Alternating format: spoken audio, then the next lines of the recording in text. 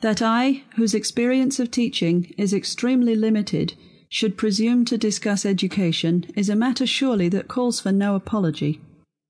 It is a kind of behaviour to which the present climate of opinion is wholly favourable. Bishops air their opinions about economics, biologists about metaphysics, inorganic chemists about theology. The most irrelevant people are appointed to highly technical ministries, and plain blunt men write to the papers to say that Epstein and Picasso do not know how to draw.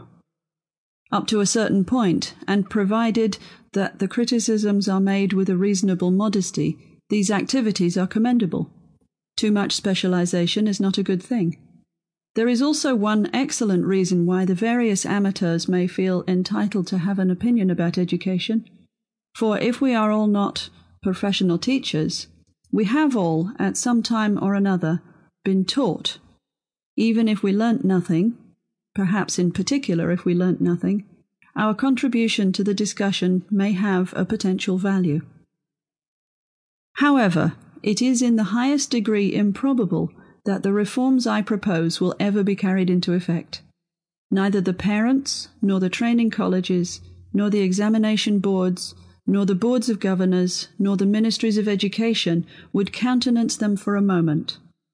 For they amount to this, that if we are to produce a society of educated people, fitted to preserve their intellectual freedom amid the complex pressures of our modern society, we must turn back the wheel of progress some 400 or 500 years, to the point at which education began to lose sight of its true object, towards the end of the Middle Ages.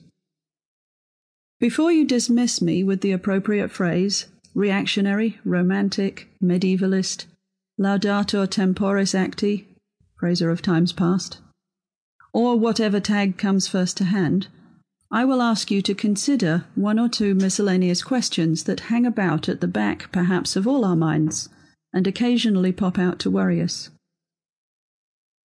When we think about the remarkably early age at which the young men went up to university in, let us say, Tudor times, and thereafter were held fit to assume responsibility for the conduct of their own affairs, are we altogether comfortable about that artificial prolongation of intellectual childhood and adolescence into the years of physical maturity which is so marked in our own day?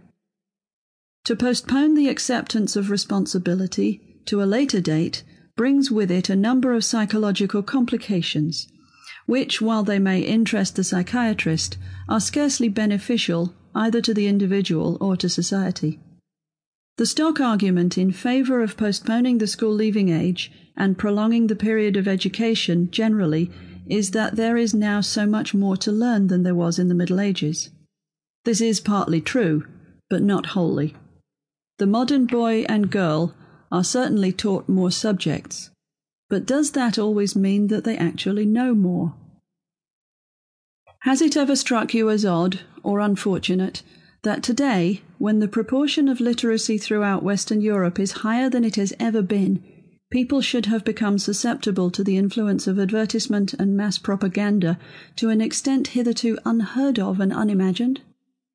Do you put this down to the mere mechanical fact that the press and the radio and so on have made propaganda much easier to distribute over a wide area? Or do you sometimes have an uneasy suspicion that the product of modern educational methods is less good than he or she might be at disentangling fact from opinion and the proven from the plausible?